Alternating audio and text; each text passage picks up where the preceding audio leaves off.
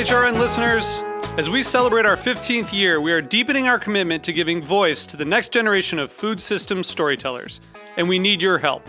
Our internship and fellowship programs help activate new possibilities for underrepresented and underestimated young people through experiential journalism, audio engineering, and production training.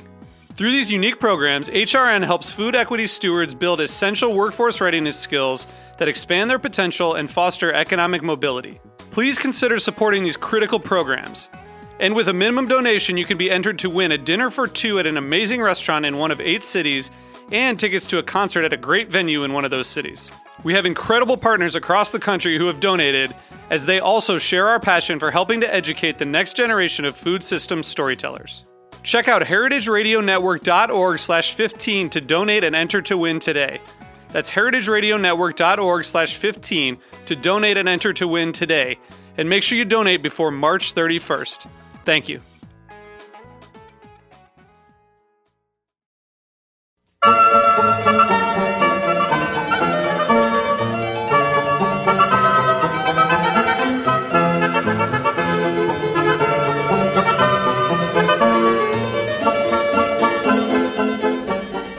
Hello, and welcome to A Taste of the Past on Heritage Radio Network. I'm Linda Palaccio, your host, and today A Taste of the Past is being sponsored by Hearst Ranch. Hearst Ranch is the nation's largest single-source supplier of free-range, all-natural, grass-fed, and grass-finished beef. Since 1865, the Hearst family has raised cattle on the rich, sustainable native grasslands of central California coast. The result is beef with extraordinary flavor that's as memorable and natural as the surrounding landscape. For more information, go to www.hearstranch.com. Well, today we'll talk a little bit about sustainable meat and vegetables. But I just had a guest motor in, rumble in on his motorcycle, and today's guest is Seamus Mullen. Seamus, welcome. Good morning. Seamus is a chef. He is the chef and co-owner of Boqueria, two Boquerias. Boqueria in the Flatiron on 19th Street. And Soho on Spring Street. Down in Soho.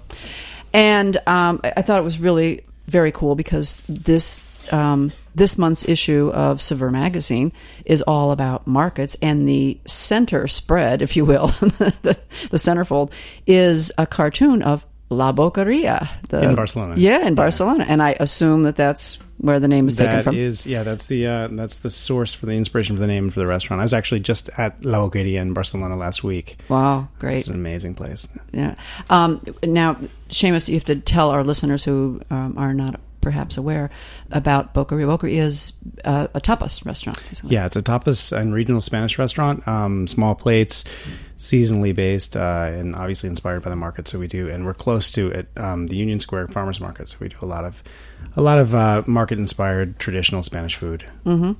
Well, another little item that maybe people would recognize your name from is that you just recently did a little stint on Iron Chef America on Food Network. I was on a program that they started 2 seasons ago called Next Iron Chef, in which they kind of vet the next Iron Chef to join the ranks, and there were 10 of us that were competing. So over a 6-week period, we were all vying for the position of next Iron Chef. No, that's fun. I mean, without spilling the beans about the secrets of television. I mean, how.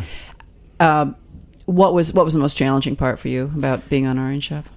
It's a different kind of long hours. I mean, in the restaurant industry, we're used to being on our feet for 15, 16 hours in a row. And cooking under pressure. Yeah. But time flies. I mean, last night we were incredibly busy. I went to work at 10 in the morning and I got home at 1 in the morning, but it went by like that. Mm-hmm. A 9-hour day in television where you stand for 2 hours and then you take one step and then you do that over again 15 times is a completely different kind of exhaustion. That's what I was saying. Yeah. Don't spill the beans about the magic of television. Everyone thinks you're doing it on the fly. Though the thing about Iron Chef that is true is that when the clock starts and you've got an hour to do something, you have an hour to do something. Cameras roll and they don't stop. So there's no BS in that. Mm-hmm. But let's don't get too carried away, folks, with reality TV, because it's a lot of unrealness to the reality TV. But it's fun. Reality. It's fun and we love it. it, and you were right up there till the end almost, right? I was out of 10. I was the third to last. I almost made it, and we were in Japan competing at the very end, and it was. But how cool was that? It was amazing. Travel, yeah. I mean, going. I'm obviously a big market junkie, and going to the Tsukiji Fish Market was one of the most amazing places. That was in the ever been Saveur in my life. magazine as well. It's beautiful, amazing, phenomenal. That would really be something to see. I've seen films of it. That's all. It's a fish market that smells like apples. It's amazing. Leave it to the Japanese. Yeah. Well, tell me, you got interested in Spanish food because through just going and living abroad and falling in love with the culture, right? Yeah. How did you happen upon? I mean, after a couple other cooking stints, and you decided to really go with your love and your passion. Why did you hit upon tapas? Well, I mean, there are a number of reasons. I came back from Spain. I'd been working in Spain, and I came back to New York, and there were very, very few Spanish restaurants in New York. I mean, there are a few more now, but at the time, and this is in 2004, 2005, there were very few Spanish restaurants in New York, and there's only one or two that was really doing a good job. Alex at when she was at Tia Pol, who's now at Chiquito, right. She was doing great food, but outside of that, there was really not very much going on. And the time was kind of right for doing Spanish food in New York. There was a lot of interest in Spain, primarily at the high end of the kind of the more avant-garde sort of experimental cuisine. But I think that created a general interest in Spain, and people wanted to explore more of the traditional food and the foods of the past, which is, I think, something that we're going to talk about today. And I kind of wanted to get on that. That's what really interests me more than anything is traditional cooking. So I wanted to do something in New York that really hadn't been done before. Well, it's interesting. I mean, out years ago, and I don't even know if it's still around. Maybe it's still around. In New York, there was a tapas sherry wine bar called Solera. Mm-hmm. And it's still around. Is it still around? Yeah. And other than that, tapas was, to Americans, was relatively, or to New York, was a relatively new thing. Yeah. And, I'm really surprised that there aren't a lot more tapas bars around, because it's such a terrific way to taste a lot of different foods and just sit and be social and drink. No commitment. You just have, you jump in with some friends and you have a couple of bites and you eat as much as you want. You can sort of scale it. You can have a bite. You can have one little plate of meat and cheese, or you can have a full-blown meal. Yeah. Of course, the notion is you're supposed to be drinking along with it, right? Yeah, that's where it comes from. Tell us a little bit more about the history of, tapas. There's a lot of folklore attached to tapas. Do you know anything more, having spent so much time in Spain? What do you know about the history of tapas? Clearly, the real idea behind anything like salty peanuts at the bar is to get the patrons to drink more and spend more money. Right. But the word tapas, or tapa, literally means top, or a lid to a container. And one of the stories is that in southern Spain, where it's really hot in the summer, there was a whole issue with contamination of flies flying into people's the fruit flies and the flies into their sangria, and so they passed a law that every bar had to serve a little plate of food to put on top of it to cover the drink when the patrons were, which would just attract more flies, right? Which of course would attract more flies, but that's with most things, with most folklore. It's wrought with problems. Yeah, right. Well, it's a good story anyway, and I think it's a wonderful tradition. And what you're doing is really presenting a lot of, as you said, a lot of the traditional foods and the older foods. What are some of these foods, and how that go back, that are really traditional, and they're regional? So you're serving several different parts regions. of Spain. Tell us a little bit about that. Well, one of the things that we kind of always have in the back of our mind when we're thinking about food at the restaurant is this concept of tradition being born out of necessity. Spain was a very, very poor country for a long time, in a dry region, and preserving proteins was extremely difficult. And they really became over the years masters of preserving, using salt to preserve things, like obviously the ham famous for the Iberico ham, the bacalao, the salt cod, their anchovies, all of these preserved products, which sort of evolved so that people could consume protein over long periods of time without, they could store it without refrigeration. Right. But obviously in today's world, it's not a necessity to pack anchovies in salt or to make salt cod. But the flavor and the changes in the way the protein develops because of this process has become really the essence of what is Spanish cuisine. So we do a lot with that. We do a lot of things with bacalao, with salt cod. Mm-hmm. Obviously, we use a lot of cured meats. We make a lot of our own cured meats. I was reading that you do make your own yeah, we make meats. some. We've made more in the past. It's challenging, but at the same time, we can get a product that's a much higher quality than what we can purchase. Mm-hmm. Just because we're right next door to the Hudson Valley. We've got wonderful pork to work with. We just did a show on cured meats with Gabe Ross just a couple of weeks ago. Yeah, very cool. Yeah, so there's a lot of great stuff that we can work with here to kind of give our own take on cooking in the language of Spanish food. And of course, you make the patatas bravas. Patatas bravas, yeah. That's one of my favorites. Yeah, they're good. And you know, they're deceptively simple and difficult because it's one of those things. It's like making churros that has 1 or 2 ingredients, 3 ingredients in the case for churros, but it's all about the process. And with patatas bravas, I mean, we have. It's about the potato that you use. It's about the temperature you cook them. It's about how you cook them. It's a 3-step process. And to get something that seems so simple, just some fried potatoes. Yeah, and it's just, and they are addictive. And that's why they're so totally good, addictive, right? Well, at the restaurant, what I think is also very, I guess, social and a very interesting new innovative concept is that you have a lot of long tables, a lot of communal tables, and that being kind of a new popular thing over the past few years. And you said, but what a better thing to do with tapas, obviously, than to share with that. Yeah. We have I recently there was a couple that was in the restaurant, and they stopped me. I happened to be walking through the dining room. They stopped and said, "Oh, chef, we just wanted to tell you that we're here on we're here celebrating our anniversary." And they're sitting at the communal table, and which I was like, oh, that's great. I'm glad you're here to celebrate your anniversary. And they said, and we actually met at this table in your restaurant. Oh, that's great. And they said, and we were actually both on dates with other people, but we ended up talking to each other. And then she was also pregnant. So it was one of those great. It was one of those great. So she was pregnant now with their baby. Well, I assume. So yeah, and so it was one of those great stories of the communal table actually working, where people get to know each other and things work out. So it was really nice. Well, what a great story. That's wonderful. Well, when we're going to take a short break, and when we come back, we are going to talk about not just the meats. We'll talk about some other foods too. Okay. Great.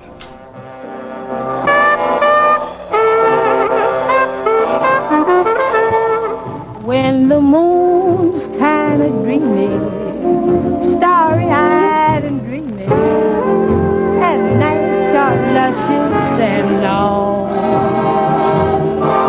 if you're kind of lonely and all by your only, then nothing but the blues are brewing.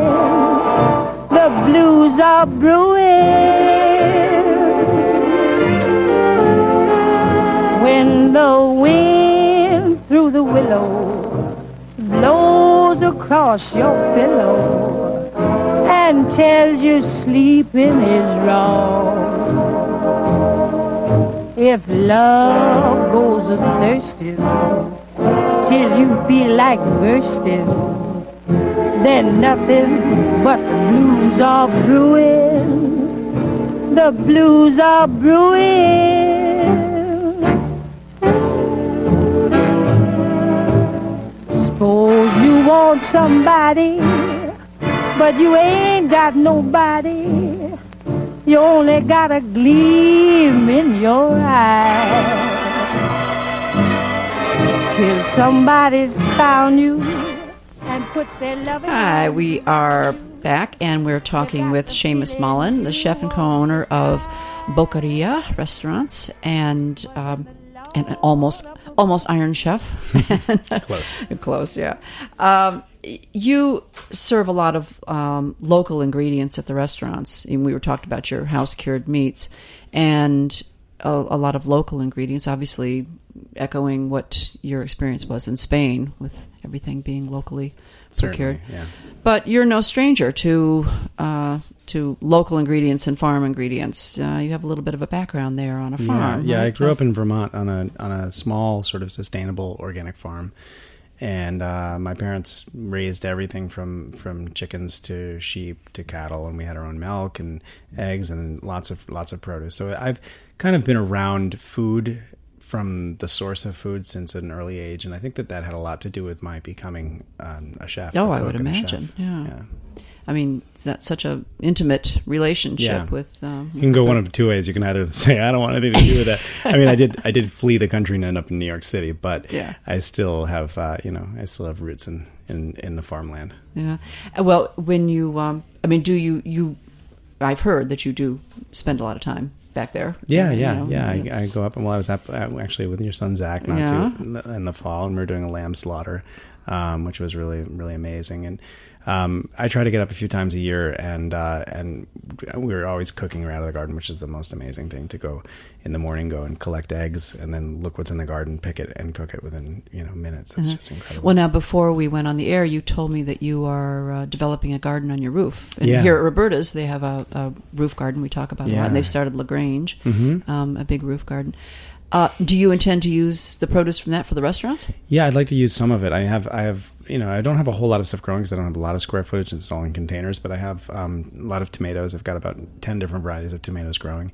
I've got pimientos de padrón, the padrón peppers from. Oh, could I just put some of those in my garden? Yeah, they're doing really well. They're actually starting. I know those. Are they? Those are milder peppers, aren't they? Yeah, well, what they say is pimientos de padrón, algunos pican y otros no, which means some are spicy and some aren't. They say 1 in 10 is hot.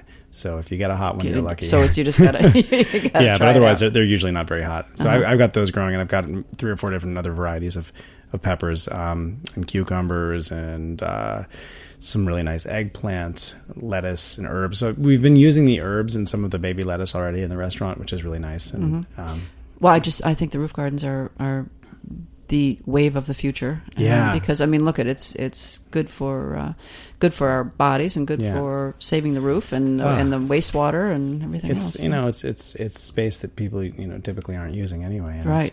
It's so nice in New York City to escape the all the concrete and everything, to get away and just have a little oasis surrounded by greenery. And what better way than to put it to use and put it on the table? Yeah. Exactly. I know. Every time I live nearby the one of your Boquerias, and every time I walk by, people are pouring out the door. I mean, it's a line to wait to get in, and I always think, oh, maybe I'll just stop in for something. Oh, maybe I won't stop in. They're always 10 deep at the bar and at the door. And it's wonderful to see, because we were talking about tapas and how there aren't that many tapas restaurants in New York. What do you think the most, I guess, difficult thing for people to accept about it, where it hasn't? I mean, you have made wonderful inroads, and people love. I mean, grazing in small plates, that's been popular for many years now. Certainly. Do you think people just aren't?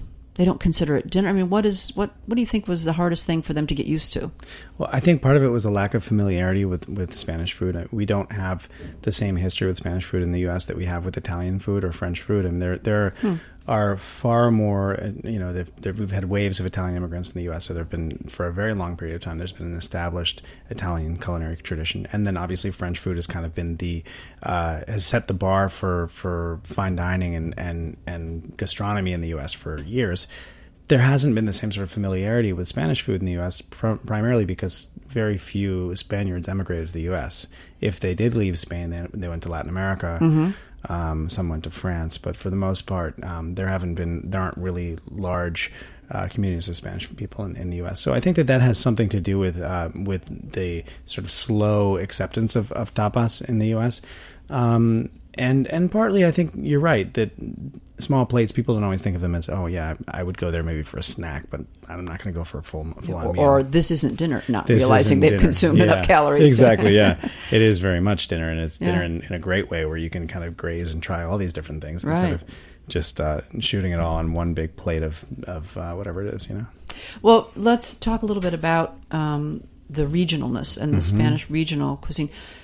Giving us examples of food from one region to another and how they compare. Well, Spain it's a small country. It's about the size of Texas. It's not very large, but it's incredibly geographically diverse and linguistically diverse. There are very different cultures within Spain. if you look at like Catalunya, which they speak their own language, they speak Catalan, which is similar to Provençal French. The cuisine is very, very different, extremely different from Andalusia in southern Spain. Andalusia, you have a lot of fried food. They're masters of frying in olive oil. They do a lot of fried seafood, little teeny cuttlefish, or they'll do these little chanquetes, which are teeny little white fish. And then obviously it's very hot in southern Spain, so in the summer they have a lot of this where salmorejo and gazpacho comes from. They drink a lot of cold soups. Yeah.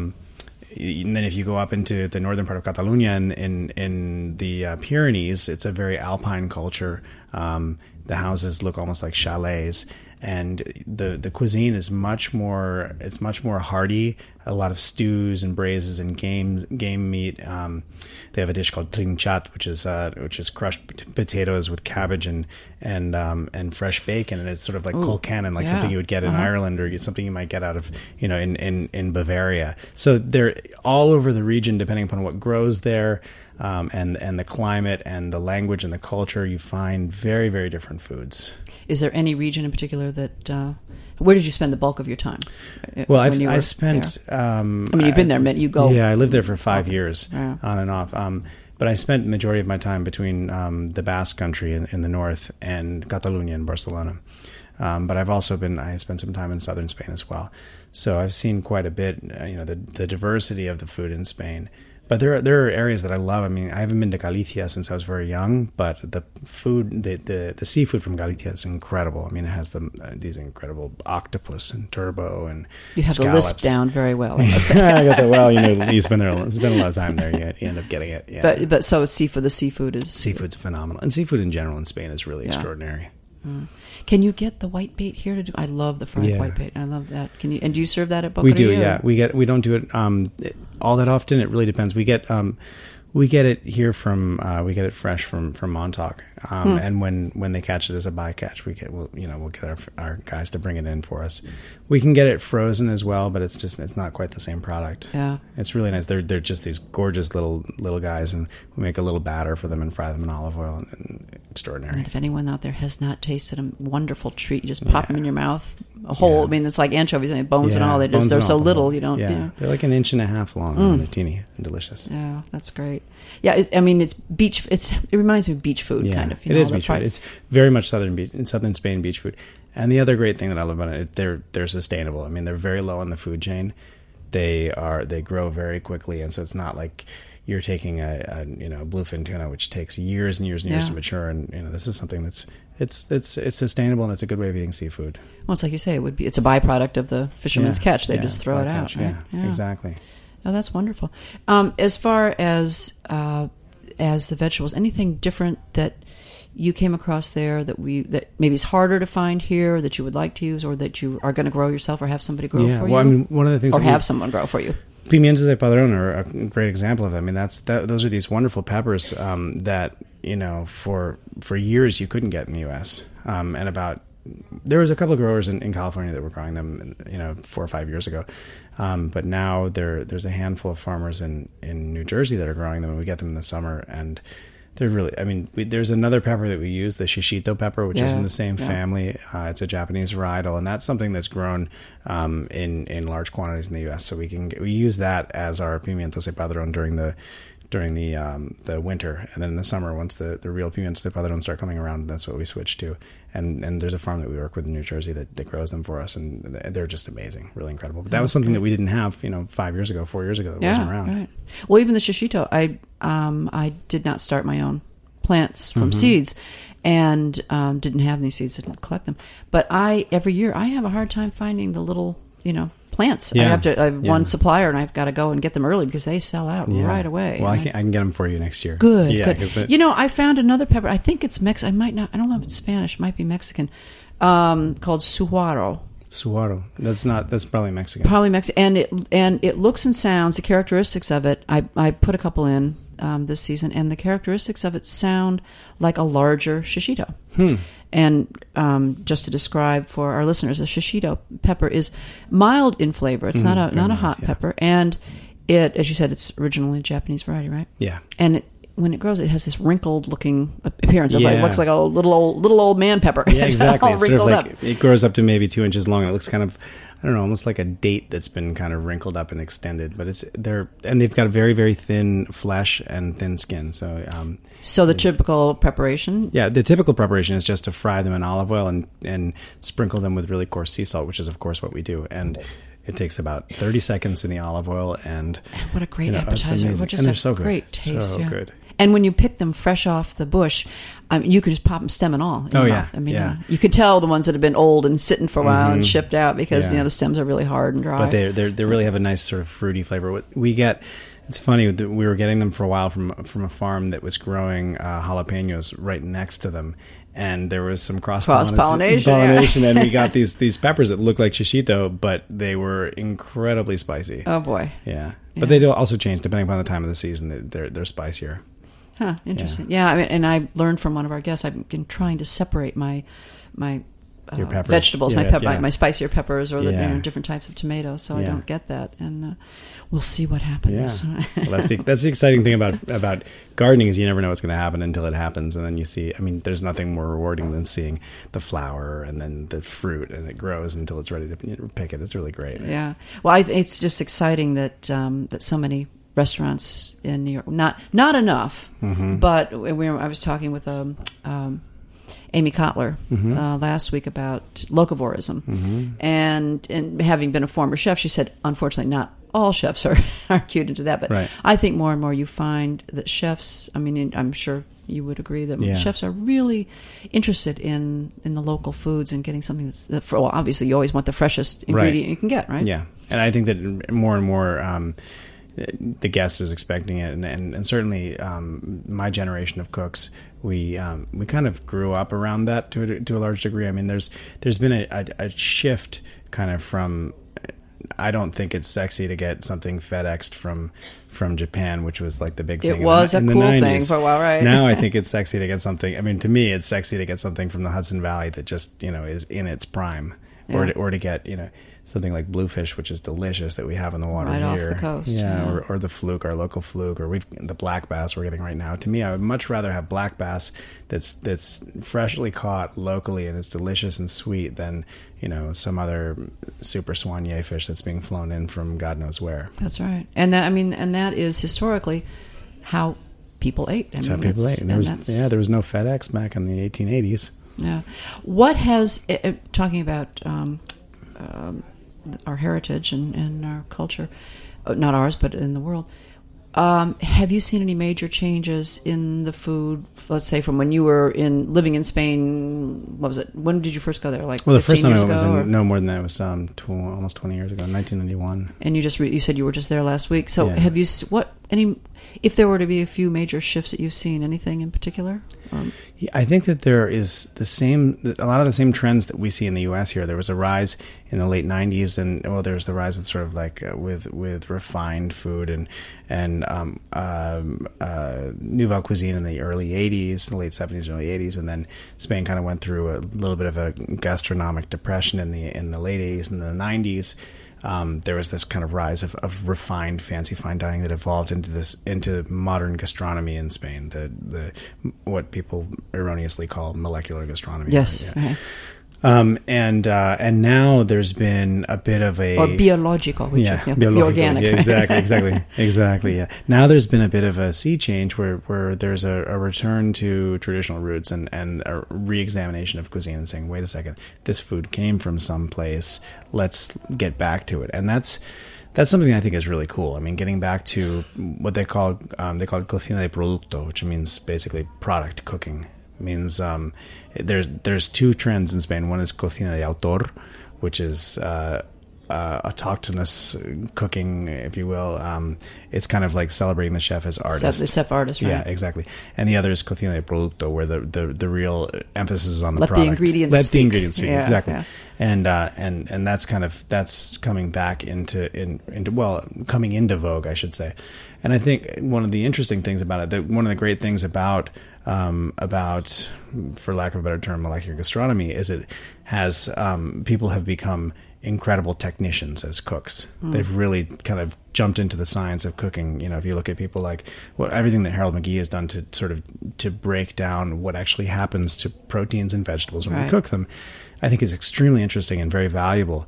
And if you can take that and then apply it to more of what we call cocina de producto, this product-based cooking, you can really extract the maximum quality product from what you're working with. So, and that's something we try to do a lot in the restaurant, to handle things as little as is necessary to really bring out the best in the product. So to take a traditional style of cooking, but handle it with kind of a more educated hand, a little bit more of a deft hand.